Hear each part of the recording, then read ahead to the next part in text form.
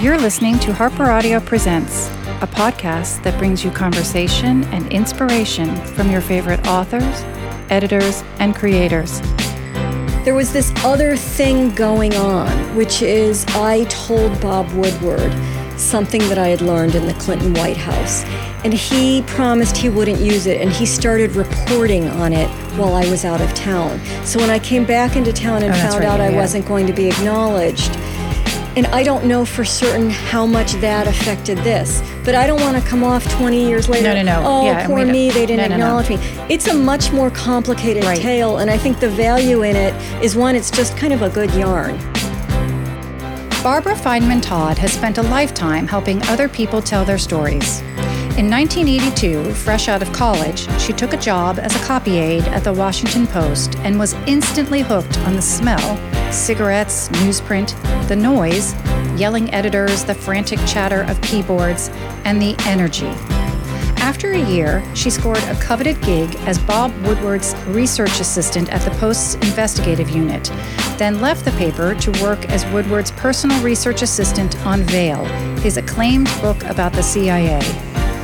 A good word from Woodward then landed her with Carl Bernstein, who had been struggling to write his memoir, Loyalties.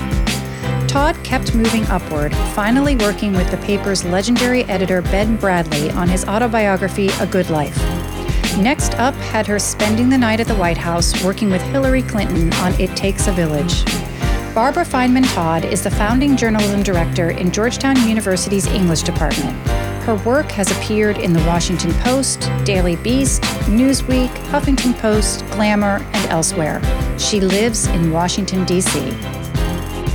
We're here today to talk to you about your new book, Pretend I'm Not Here: How I Worked with 3 newspaper icons, 1 powerful first lady, and still managed to dig myself out of the Washington swamp. We're associating swamp with Washington ever so much more these days. Yeah. How do you feel about this drain the swamp phrase? Yeah, well, I feel like the phrase was hijacked. I mean, it's not mine. It's been around Washington I came to Washington in the 80s, and it was already a cliche. So it's been around for a long time, and when we decided to use it in the subtitle, this was before any of it happened. Before Trump and his people took it over. So I was a little bit bummed about that, but I guess, it's good because it's out there, but I just don't want people to associate me in any way with that Trump. that whole sort of movement and that whole sentiment. With that movement, yeah. I mean, I think what they're talking about is some of the same stuff, which is Washington is a swamp, metaphorically, not literally. Only 1 to 2%. Yes, I looked this up. Only 1 to 2% of the topography is below sea level. Of Washington is swampland,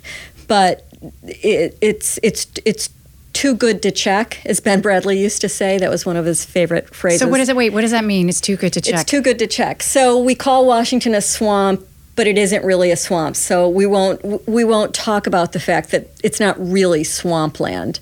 Because it just sounds so good and it's appropriate. Because it's so appropriate. It's so accurate in so many ways. It's muddy, it's murky. You don't know what lies beneath. You don't know who's down there. What if somebody's going to, as you're walking by, grab hold of your ankle and take a bite out of it. It's just a really tough, messy place. People talk about New York as being a tough town. No really, way. Yeah. It's Washington. It's mean, it's nasty, and it's inauthentic.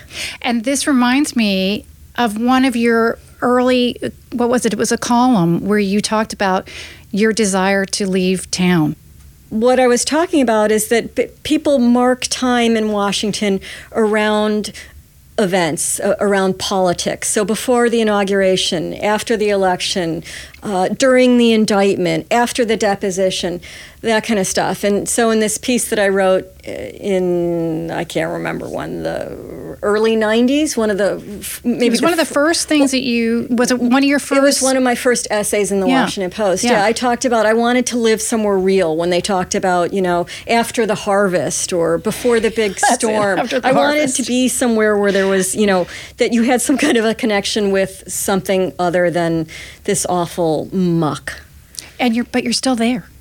I am still there. But you're doing great things. So you're teaching journalism, but within the English department of Georgetown. Is that right? I'm a journalism professor, and it started out. Journalism courses started out in the English department, and I have since turned it into its own program, and so it's its own separate entity now. Oh wow, that's interesting.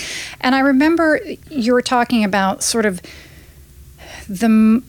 what led you to determine that you didn't think you wanted to be a full-time journalist, and it was an assignment that you had to go into a hospital and basically go into that was Bill Casey. That was when I worked for Woodward, deathbed, and he was writing the book about William Casey, the CIA director during the Reagan administration, and he had a brain tumor and he had a stroke and he was in the hospital basically on his deathbed, and Woodward wanted to go interview him and sent me there. How old were you? How old was I? I was 26. I was about 26. Yeah. And he said, go find him. He said, go find him. And it wasn't that I was necessarily supposed to sneak in the room. My memory is that he just wanted me to find where Casey was at the hospital and come back and report to him so that then maybe he could go. I was like an advance man. Yeah. And in the process of sort of going to the hospital and walking down the hall, in the book, you quote Janet Malcolm's famous first line from The Journalist and the Murderer, which is, every journalist who is not too stupid or too full of himself to notice what is going on knows that what he does is morally indefensible. And so do you talk about that with your students? And do you agree with that? Yeah, so that I would think so. So how do you set it up and what follows from there? I'm just curious. I say this is a noble profession. And there are ways to give voice to the voiceless and to tell stories that otherwise, if you didn't exist, if you, the young journalist going out, didn't find these stories, they won't get told. But there is also a danger, which is that you can fall in love with your own byline and you can fall in love with, the next big get. And that when that happens, you can do things that even if your newsroom is comfortable with it, maybe you're not comfortable with it, and you're going to have trouble sleeping. And then I read them the Janet Malcolm quote, and I talk about the history behind it, what the context behind it. Yeah. All right, so we've gotten a little bit away, but what you've written is a fantastic book. It is so interesting in that you give us a behind-the-scenes look at a profession which many of us know nothing about, and that profession is one of a ghostwriter. But it's also your story of finding your own voice, which I thought I very much related to as a woman of the same generation as you are. So let's start first with the ghostwriting stuff. So tell us, what is a ghostwriter and how does one find themselves working as a ghostwriter? So a ghostwriter is somebody who is hired to write a book on behalf of someone else who either doesn't have the time or the skill. They might have the writing skill, but they've never written something book length before. They don't know how to structure it, or they need help with the voice. And so somebody like me is hired to help them write the book. And you can end up writing the whole book, you can end up writing just a small piece of it, and you've got other roles that you play. So it's sort of a catch-all phrase. Yeah, so I would imagine project by project, your involvement is entirely different. Exactly. And when you worked with Hillary Clinton, you say that really you were asked in a very broad stroke to produce a book that reflected her track record and her dedication to children's issues, and it was like, go. Yes. And you had X amount of months. Yeah, they didn't have a title. They didn't have a structure. They didn't have a thesis. What they had was... a deadline. A deadline, thank you. They had a deadline, and they had a vision. The vision was that it would help Mrs. Clinton refurbish her brand, basically, because she was coming off of the healthcare debacle, And there was all the Whitewater stuff, and the Republicans were going after her, and she was really caught up in the muck of the swamp. And you knew that. You knew, okay, that's what we're going to do together. Yeah. And you agreed to do it. You receive a contract directly from the publisher. So that's your arrangement. You're being paid by Simon & Schuster, her publisher, and you agree, and you sit down, and the two of you sort of figure out how you're going to do this, correct? You've got it all right. You left out one little thing, which is that I felt really nervous about it. Did you? Because everybody in that White House was getting a subpoena, or they were getting in some kind of trouble, and I just wanted to have my little writing life, and things were going quite well for me, and I was really nervous about it. But I was tempted by it. And right? It's almost like for your profession, how could you possibly turn it down? It's exactly. one of the best gigs. If the Pope walked in today and said he wanted to give you, he wants to write a book for you. Yeah, how could you turn it down? Although the Pope would be easier. Okay. So we're not going to give too much away. There's a lot of good stuff in here. But let's sort of cut to the end, which is that you do this work, you are successful in the effort, and then strangely at the end, you find yourself sort of pulled into a controversy that is created when Mrs. Clinton does not list you, or she ends up not listing anyone in the acknowledgments page. Would tell us a little bit, because we need to sort of know the importance of acknowledgments and how that is currency in your profession and what that really means in your profession. Yeah, so it was in my contract that I would be acknowledged on the acknowledgment page.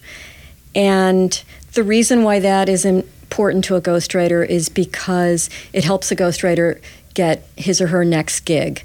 Because if you're mentioned in the acknowledgement page of a famous person's book, that gets noticed. They're not going to write a whole story about it, but they're going to mention it in a story about the book. It's something that you can point to when you're looking for more work. It just helps with the word of mouth with getting you your next gig. Yeah, I mean, it makes sense. So she surprisingly does this. You don't even realize this until you receive a call from a reporter asking for your reaction to the fact that she did not acknowledge you. And as Maureen Dowd ends up writing about in the Times, she mentions no one. And she basically says there's too many people to list. And Maureen says something like, and that's 9 words more than if it would have taken to just acknowledge Barbara. Yeah.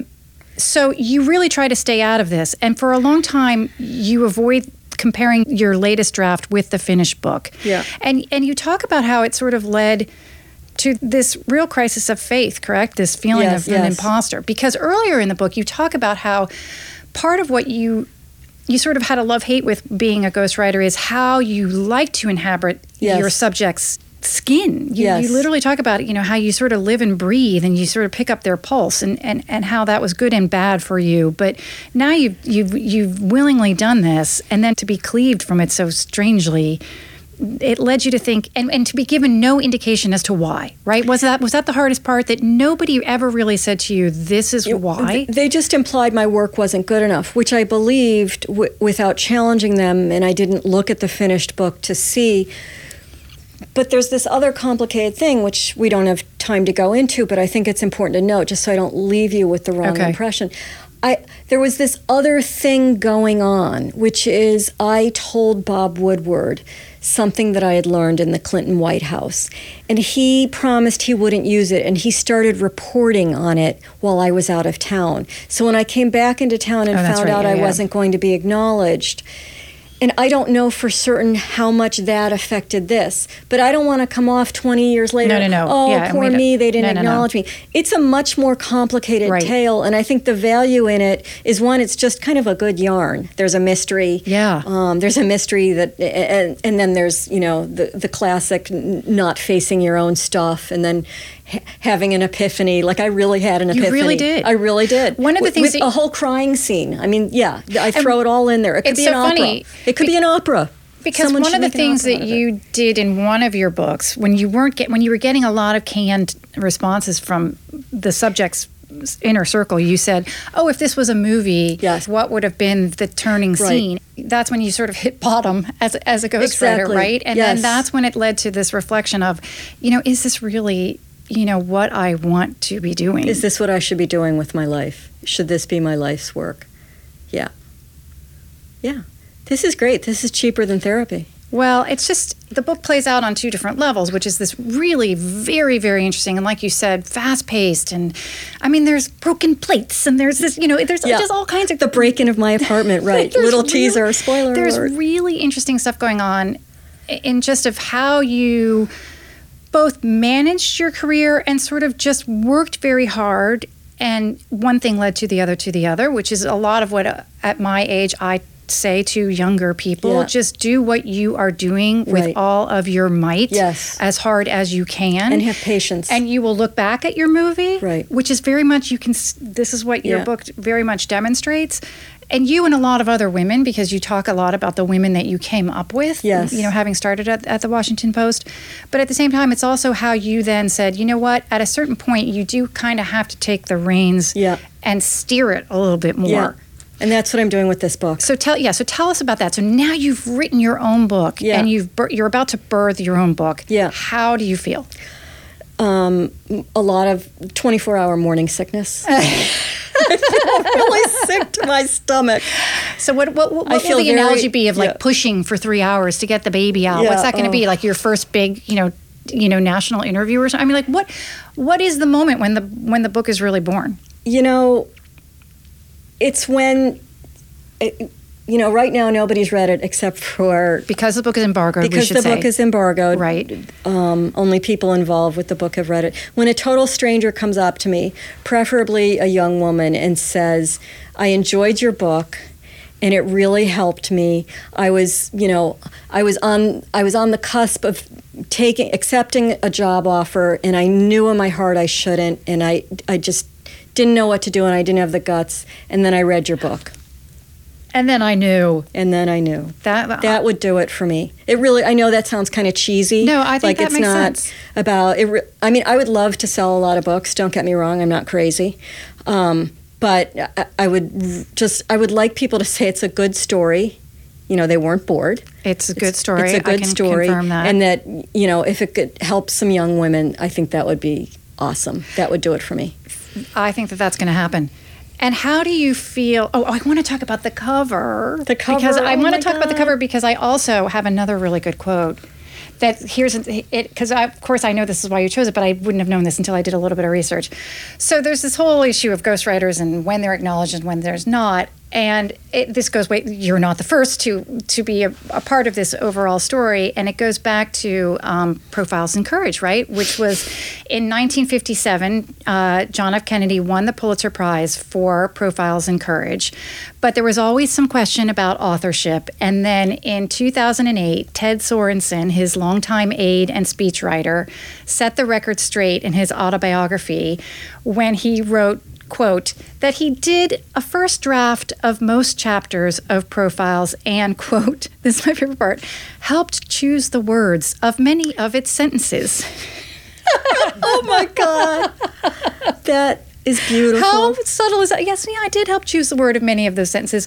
So when you all see the cover of Barbara's book, Pretend I'm Not Here, which we're very happy that she's not pretending right now, and you see Profile, I mean, that couldn't have been accidental. So whose idea was that? Was that Harper's idea? It was Harper's idea. Oh my God, that's fantastic. You mean the similarities and the type the mimicking of the typeface and the font it's really quite lovely. Yeah, that's all. So they came to you with that. What was your reaction? Did you just fall over? With the cover? Yes. I just fell in love with it. Oh my God, that's so fun. And I'd heard from non-ghostwriter friends who've written books, and when the first cover comes that they send you, you're going to hate it. I always hate mine. That's what my friends say. And you're going to have to argue. And I saw it and I was like, I love this. What's wrong with me? I would have cried if I were you. I think it's so perfect. Great. Yeah, no, it really spoke to me. Are there other things in publishing under your own name that have surprised? I mean, you've been through this process, but in a very distinct and specific way. And now that you're going through it as your own self, are there other things that have surprised and delighted you? Or are there other things that have surprised you in a kind of like, I can't believe this is how this goes kind of way? No, just how easy it's been. Oh no, seriously, and finally, after working on all these other books that feel like various forms of masochism.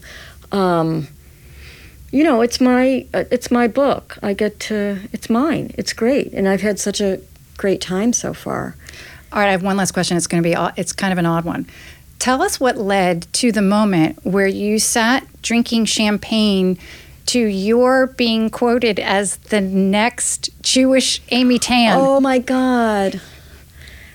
Okay, so what you're referring to is actually what led me to become a ghostwriter. So I wrote a novel. A Washington Post friend of mine shared the first 100 pages of this manuscript I had written called Poor Girls Always Have Singles. And the agent called me up, and I was 27, 28, I can't remember. I was in my late 20s, and he said, I want to represent you. I really like this book. You're going to be the Jewish Amy Tan. What better words could you have spoken? Then your friends were like, yeah. And they went out, bought the champagne, sat down. A friend brought champagne over. We got drunk. It was great. I was going to be the Jewish Amy Tan. For those youngins who don't know who Amy Tan is, best-selling novelist, amazing. And then that didn't work out. So I didn't sell that novel. Then I got a different agent, and she couldn't sell it.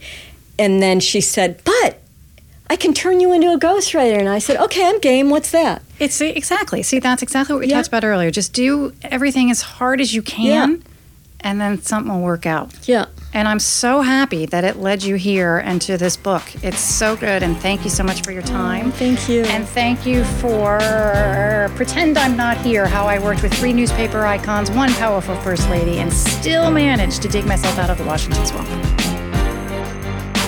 Thanks for listening. We hope that you've enjoyed what you've heard, and if you have, that you'll subscribe. To do so, you just go to your podcast app, search for Harper Audio Presents, and click subscribe. That way, you'll never miss a conversation of publisher plus author plus microphone.